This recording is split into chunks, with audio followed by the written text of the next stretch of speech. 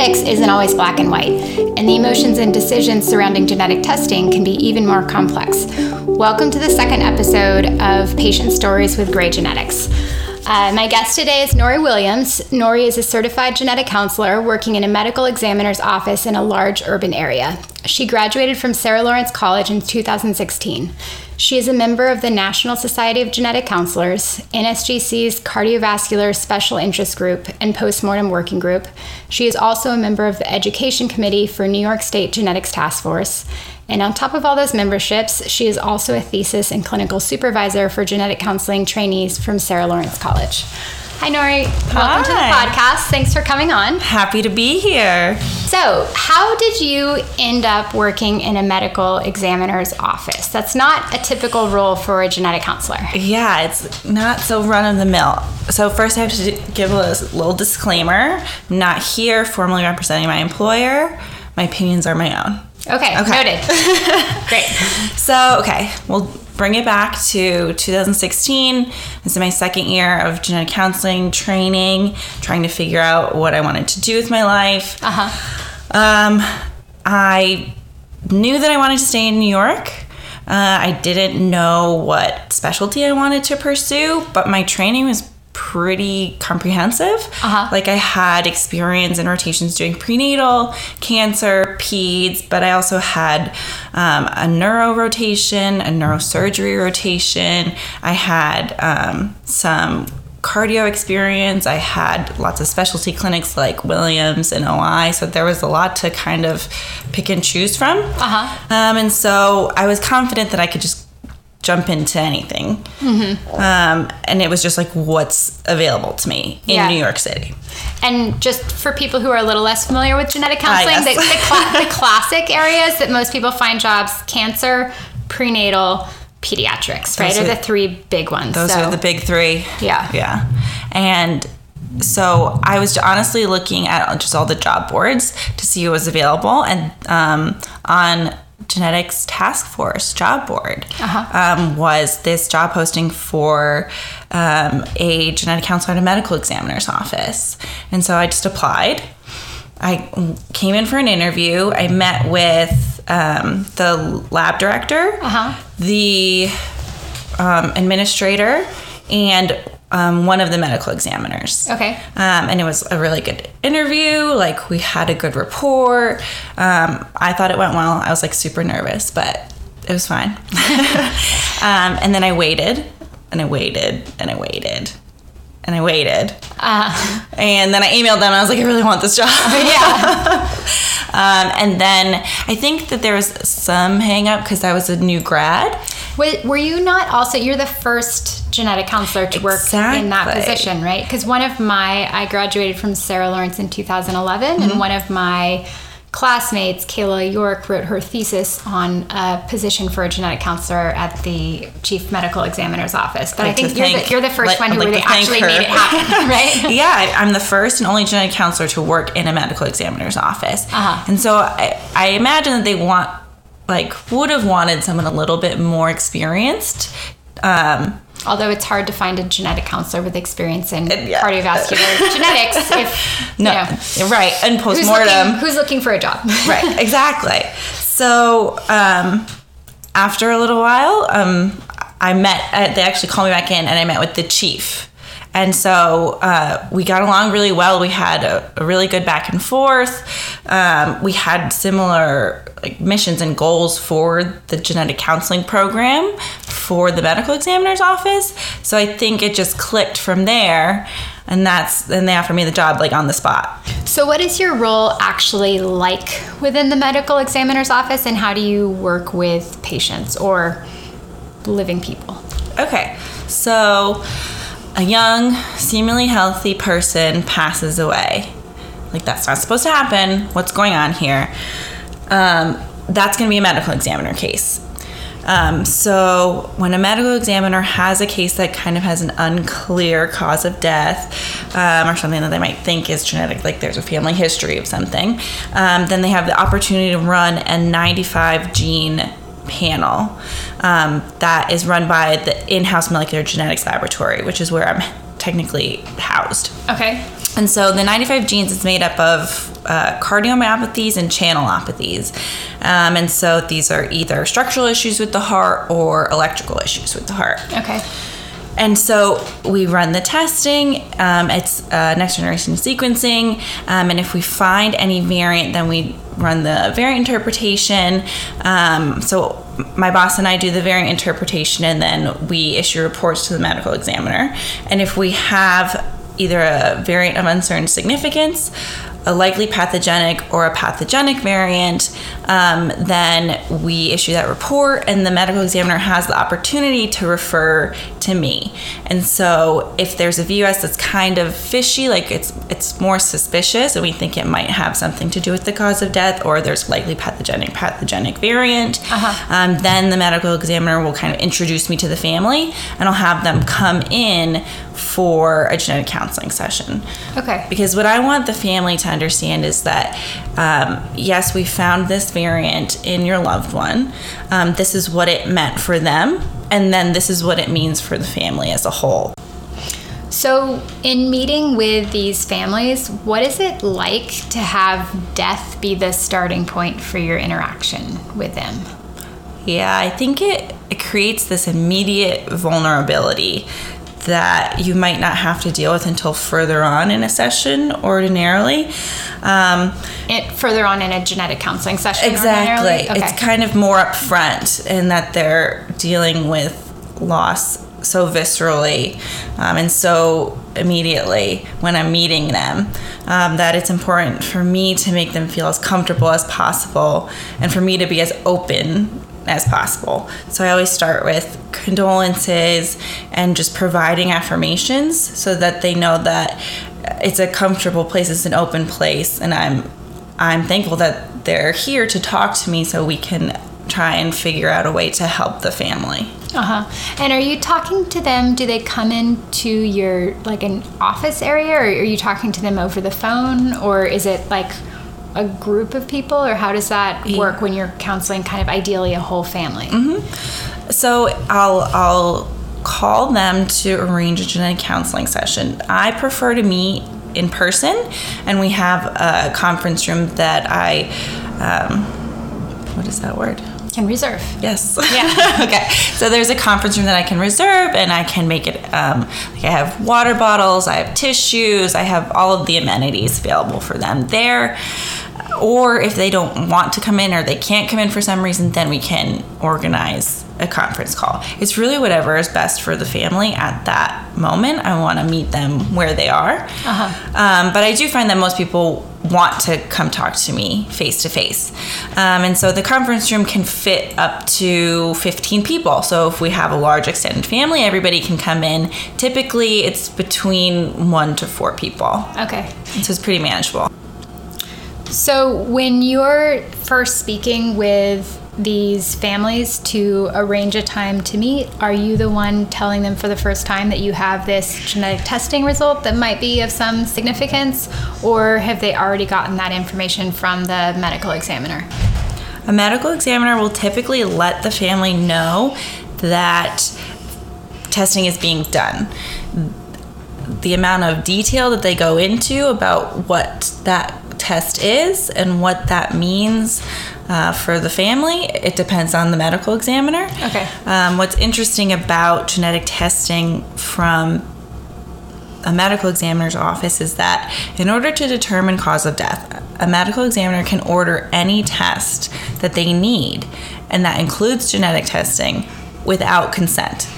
Okay. And so a medical examiner can order this testing at any point without letting anyone know.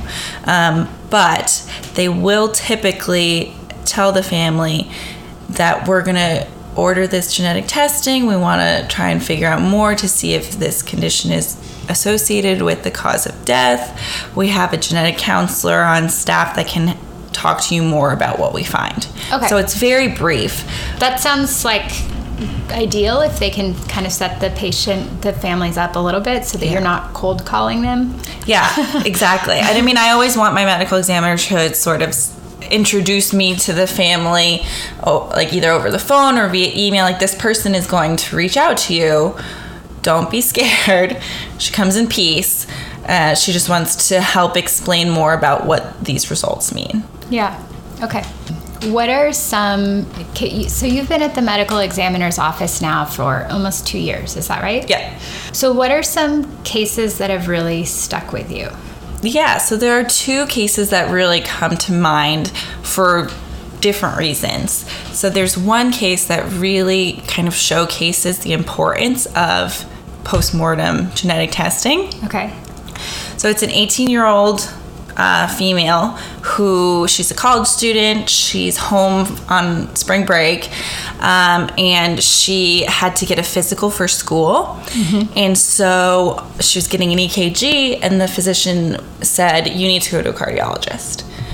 And so she went to a cardiologist, and they had her do some more testing. But in that period of time where they were doing an evaluation, she ended up passing away suddenly. Okay. So her family didn't know that any of this was going on. They reported that she had no past medical history.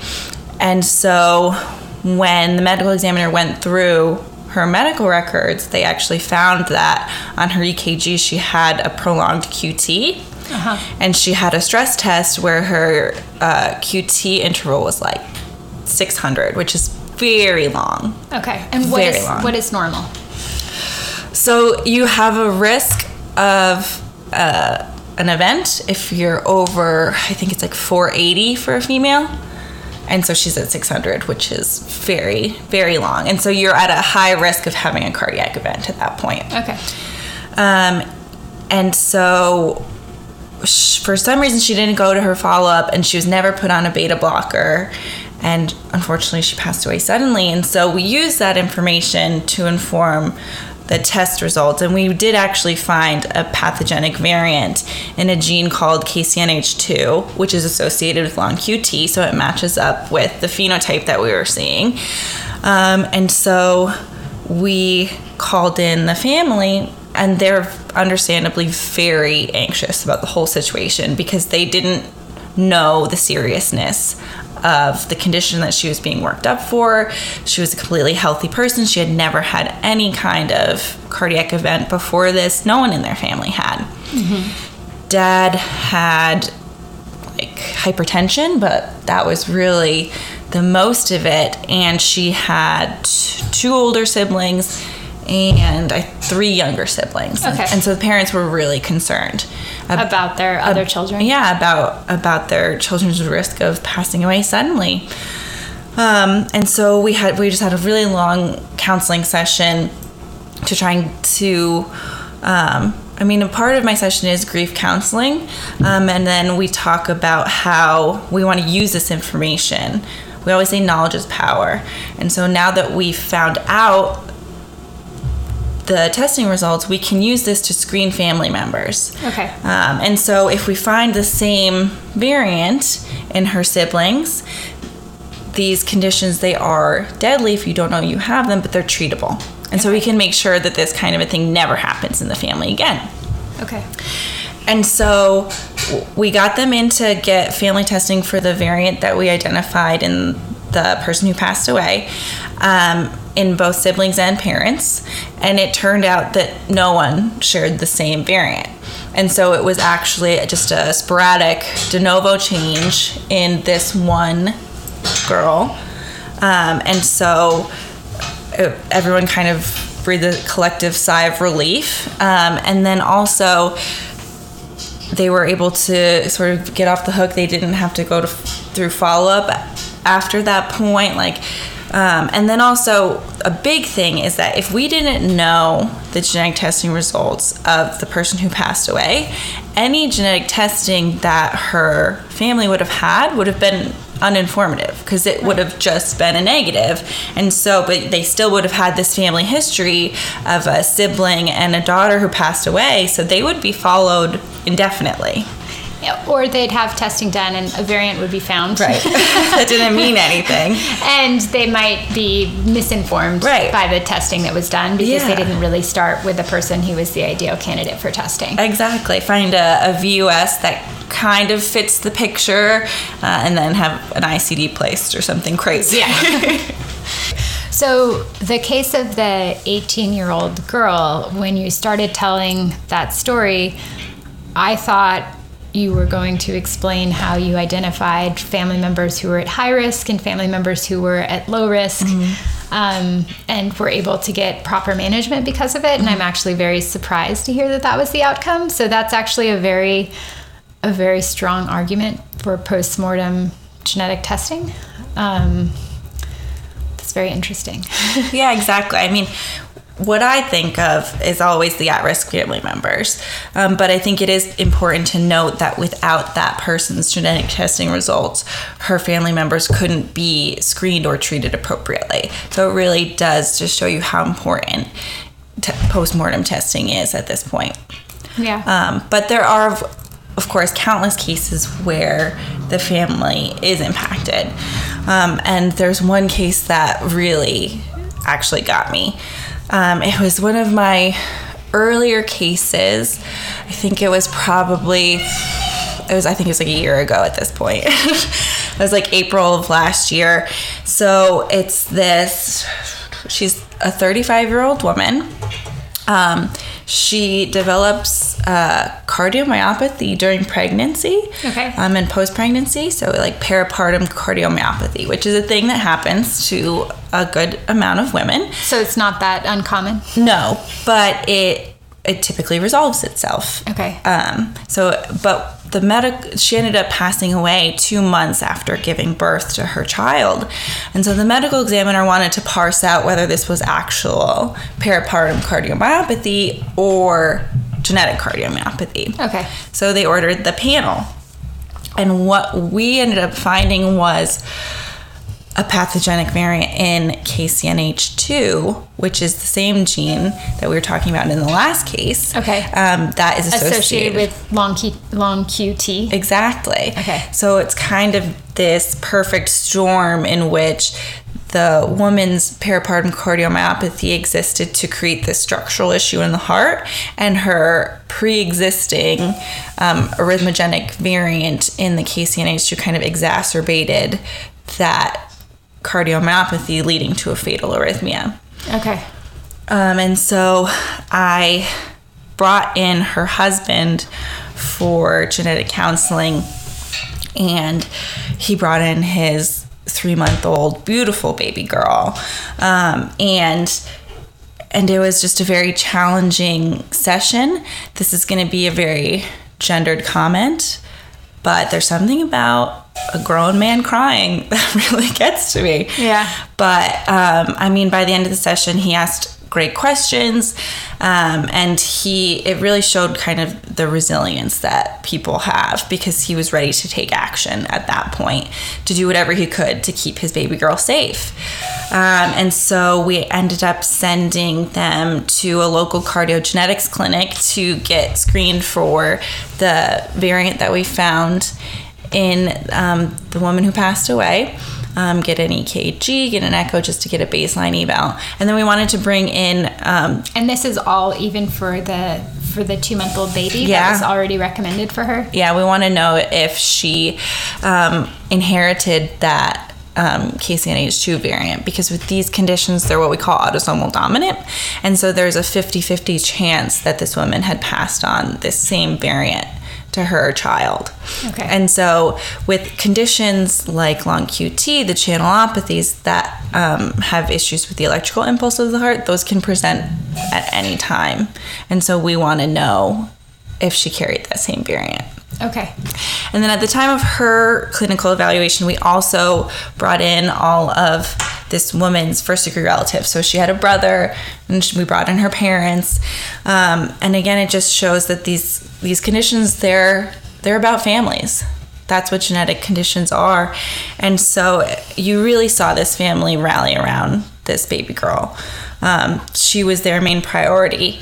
And it did actually turn out that she had inherited the same variant. So it was really tough. It was a hard session to go in there and say that unfortunately she carries the same variant that her mom had, but she's not the same person. She has different genetics that interact with the variant. She has a different environment. And again, knowledge is power. We know that she has this variant. These conditions are treatable. And so now that we know, we can make sure that she doesn't suffer the same fate as her mom. So what do you recommend? Well, first, to back up, since you sent them to a local cardiogenetics clinic, were they the ones who tested her and gave her the results, or were you still the one to give the results to the family? So the medical examiner's office cannot test live people's samples. So we always refer out to cardiogenetics clinics. Okay. We have multiple offerings within the city. There is one that I have a relationship with where I go to the clinic. And so I'm there for their initial visit. I'm there for results. Oh, okay. And so I was able to be there for the initial visit, the eval, the test ordering, and the results disclosure. Okay. I like to create some kind of continuity of care. Yeah. And I had developed a relationship with this family at that point, so I did really want to be there for those results, as heartbreaking as they were. Yeah. So for an infant like this, what's the advantage of knowing the diagnosis so early? I mean, they're not going to put an ICD in an infant, right? And our medication's really reasonable for her. So what is actually done differently for her in terms of management, just based on knowing that diagnosis? You're right. Typically, we're not going to put an ICD as step one, especially for someone so young. The conversation really centers around monitoring, so having regular EKGs and just merely avoiding substances that could trigger an arrhythmia. So depending on what type of long QT, there are different triggers. Long QT type 2, they say you should avoid like loud auditory stimuli. And so try and turn the ringers on your phone down. And then there's also just certain medications and substances that you should avoid if you have long QT. And there's a website called Credible Meds that you can use as a reference. If you're, say, a doctor prescribes you a medication, you just look it up on Credible Meds to see if you can actually take it. And then with the baby, so it's really just about monitoring and avoiding at a young age. But arrhythmias can occur at any time. So after a period of monitoring, then you start thinking about going on a beta blocker. And again, down the road, that conversation of ICD, if you're having breakthrough events, does occur. So what does putting her on a beta blocker at some point, what does that do? Like, what is a beta blocker? How does that help someone with long QT syndrome? It mostly just slows the heart rate, keeps them on sort of an even keel through their prolonged QT interval. And beta blockers are prescribed for a multitude of things, from hypertension to the physical manifestation of anxiety to migraines. Like, they're used for so much. Most people don't realize that they're on a medication. There's very minimal side effects. Okay. So just because a listener happens to know someone on a beta blocker doesn't mean that person has long QT syndrome. That is correct. That's a big one. You have to look at an EKG and see a very specific sign to have long QT. Do you have much contact with families after you initially speak with them and go over any test results, like ongoing? Do you have much contact with them? It depends on the family. So I always say, this is the first time we're meeting. It doesn't have to be the last. I want to have an ongoing relationship with people that I counsel. So it depends on if they're going to go to the cardiogenetics clinic to get follow-up testing and how long that takes, how many family members that they have that we need to test. So if there's a super big extended family that we're doing familial testing for, I'll see them a lot. Yeah. But if it's only a few people here and there, then it's more of a restricted relationship. But I do like to check in periodically just to see how they're doing, and how the family is dealing with the loss, and if there's any further questions I can answer. Yeah. So, and how common are these conditions that cause sudden death, like the cardiomyopathies that relate to the structure of the heart and the inherited arrhythmias that relate to the electrical impulse of the heart? Like, how common are they? So we're talking about rare disease. Okay. Hypertrophic cardiomyopathies more on the high end with 1 in 500, but long QT is rare with 1 in 2,500 being on the higher end of the spectrum. Okay. So it's not something where most families or individuals are going to have this, but since New York City is such a large city, I imagine you end up seeing a lot of families anyway. So, I mean, I wouldn't say I see a lot of families. It's probably like 1 a month. Oh, but you're right in saying that since New York is so big, that we're going to run into rare disease more often than other places. Right. But again, you have to pass by a very, very specific reason to come across my desk. Okay. And then also, we have to find a variant that's suspicious. So if we find a variant that kind of doesn't fit the picture and probably has nothing to do with the cause of death, a family's less likely to come in and talk to me because they just either there's other things going on in their life and this isn't really a priority, or any other reason. Or they understand that it might not have anything to do with it. Right. They've been told that this is a variant of uncertain significance and probably not medically significant. So they're like, why would I go for follow-up in that case? Exactly. Yeah. Okay. So I know that in the United States, in some areas of the country, there's a coroner system. Coroners are usually elected, usually not physicians, maybe consult with physicians when needed. In other areas, like in New York City, there's a medical examiner system, and medical examiners are physicians, pathologists specifically.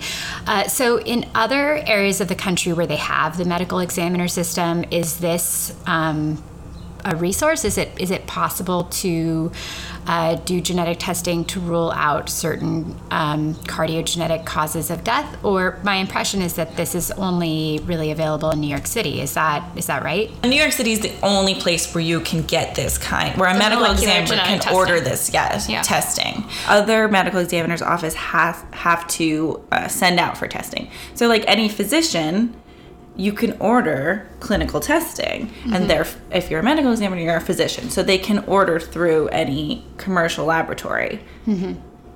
So that's how they get testing, but they have to prioritize that because that's not cheap at all for institutional billing. Right. It can be thousands of dollars. Right. So where you are, because there's an in-house laboratory, they don't have to consider the cost. It's just a resource that's available to them if they want it. So like a lot of what we're doing, or what I do with other medical examiners, I'm working on like recommendations for testing for sudden death in childhood, and we have to kind of build this genetic testing algorithm that also keeps in mind the fact that a lot of coroners' offices or other medical examiners' office might not even have like a freezer or a purple top tube that they can use to take a sample. Okay. So it's really, it's interesting to try and develop testing strategies for people that have so few resources. Yeah. So you've been working at the medical examiner's office for almost 2 years now. What do you wish that genetic counselors, doctors, just non-medical individuals knew about postmortem genetic testing? The case examples really show the importance of postmortem genetic testing, but there are still so many barriers to getting this type of testing.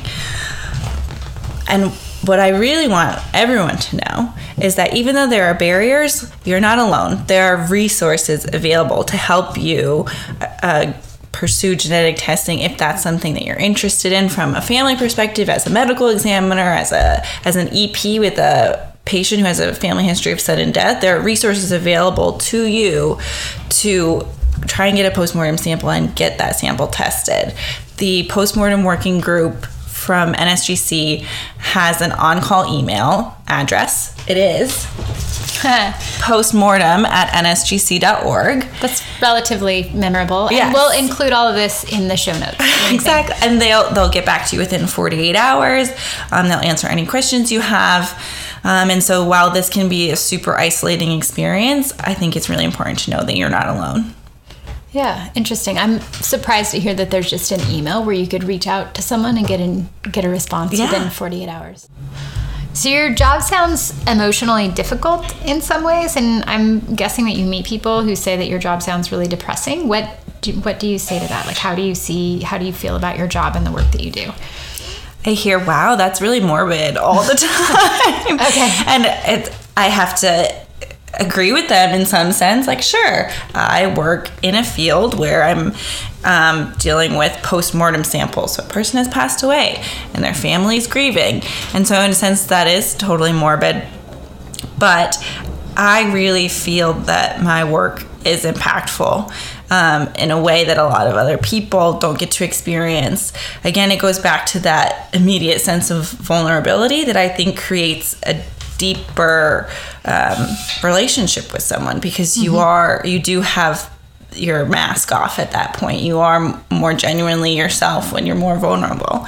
And so I think that's a really good aspect of my job. Yeah, I guess, I mean, and death and crises kind of bring people together. Exactly. Sometimes, not always, and kind of make people focus on what's important to them. When I think that the people who come into my office, it's kind of self-selecting to be more of that type of person that you just described. Right. If it didn't bring people together, you never meet them. Right, exactly. If it did bring them together, you're there in your conference room. I'm here for them. Yeah.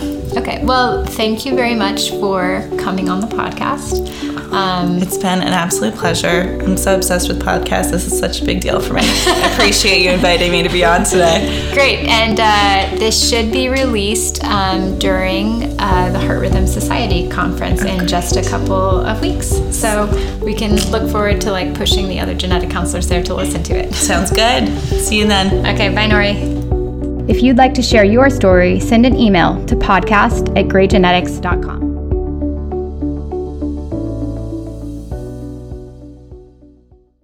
The information contained in this podcast does not constitute medical advice and is also not a substitute for genetic counseling. Neither Gray Genetics nor any of its guests makes any representation or warranty as to the accuracy or completeness of the statements or any information contained in this podcast. Evaluation of an individual's personal and family health history is a crucial part of genetic counseling and any recommendations.